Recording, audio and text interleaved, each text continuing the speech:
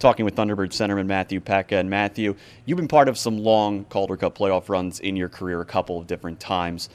But the excitement for the first game of a postseason, does that ever go away, even at this stage in your career? Absolutely not, especially when you've had the break that we've had. I think you can tell we're all itching to get out there, and this is the best time of year. This is what you play for, so we can't wait. Talk about that wait a little bit. It has to be, in some ways, it had to be nice to be able to kind of take a step back, heal up, in certain guys' cases, getting themselves ready to get back into the lineup. But on the other front, you kind of mentioned it there, it has to be at some point you're just getting a little cabin fever. You're ready to get out there and get going. What's been the overall message from the coaching staff and from the leadership in practice, and just doing your best to try to mimic what playoff intensity and adrenaline is like? Right, and you'll never be able to do that in practice, but the message for us has just been use this time wisely and use it to our advantage. You know, this time of the season, we got guys that are hurt, guys that are banged up, and it's a good opportunity to get, you know, your mind right and your body right, and that's the way we were looking at it. We don't feel rusted at all. Our practices have been great, and we're going to be ready to go from the jump.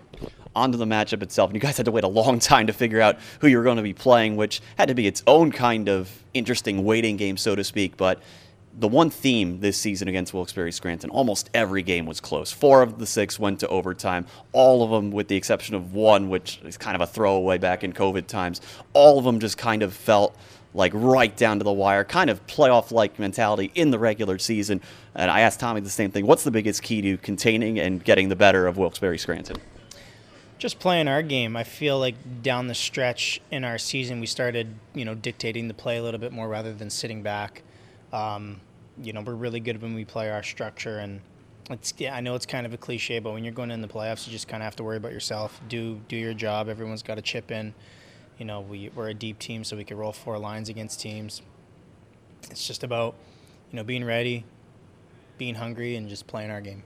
One thing that you guys have as a collective team that many other teams don't have this time of year is not 1 but 2 goalies peaking at the right time. How big of a lift is that for the group to have both Joel and Charlie playing as well as they have? It's huge. I think they've been probably our two best players all season, and regardless of who's in, we're just so confident back there. Both are great at handling the puck and so poised. You know, Charlie's been there, done that, and Hofer being a young guy, he's just so calm in the net. So it definitely adds some confidence to our defensive game, knowing that those guys are helping us out every night, and you know, it translates to our offense. I was telling Tommy, no team in the AHL won more games in their home building than you guys did this season. How do you try to, A, ride that energy, but do it in a way where it's a controlled adrenaline? Like I said, play our game. We don't want to get too high, too low. We know what we need to do to win games. You know, our leadership group's great. Our staff is, you know, they're ready to go. They were ready regardless of who we were playing. So, yeah, we haven't put a whole lot of stress on these games. You know, we're approaching it like every other game, and yeah, like I said, our game is what we want to do. Don't let anybody, you know, run us out of our own rink or anything like that. Just come ready to play right off the bat.